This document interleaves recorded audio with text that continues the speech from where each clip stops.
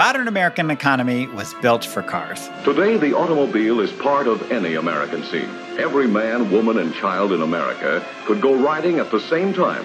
Outside of major cities, most of us depend heavily on cars to get everywhere. Not having access to one can put a person at a serious disadvantage. And that brings up a very interesting fact about workers.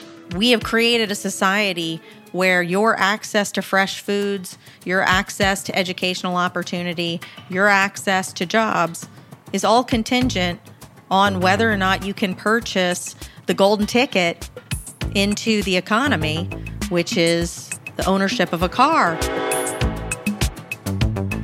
That golden ticket comes at a high cost for the economy, the environment, and families across the country. Transportation is the biggest source of climate pollution in the United States. Cars are the second biggest household expense for Americans, and more than 100 people are killed each day in crashes. So what will it take to change the way we move around? Can we develop a new transportation framework that cuts dependence on personal cars and creates more options for everyone? And what would that even look like? We've just gone so far in this direction of car dependence.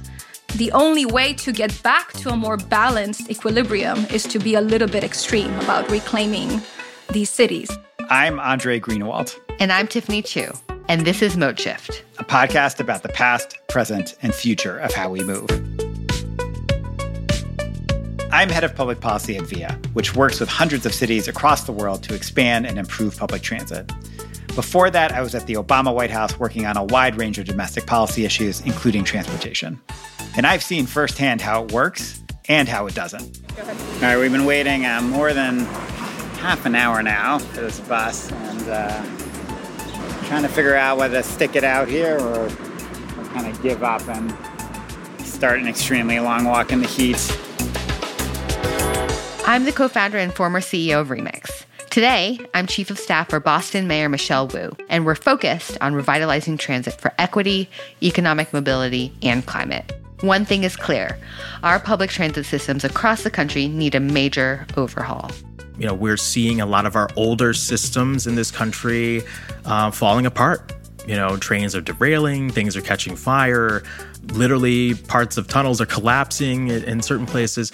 And, you know, that's just because transit has not been prioritized. A lot of converging factors are forcing us to rethink mobility. People are waking up to the harms of the current system and realizing that there are better ways to get around that increase freedom of movement and decrease the cost to society.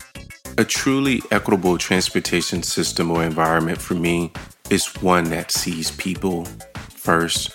I have a word: freedom. So join us as we dig into the forces that are holding our transit system back. And the forces that could unleash it. Listen to ModeShift on Apple Podcasts, Spotify, or anywhere you listen to your shows. Hopefully while on the train or bus. Or in cars too. This show is definitely for people who listen in cars.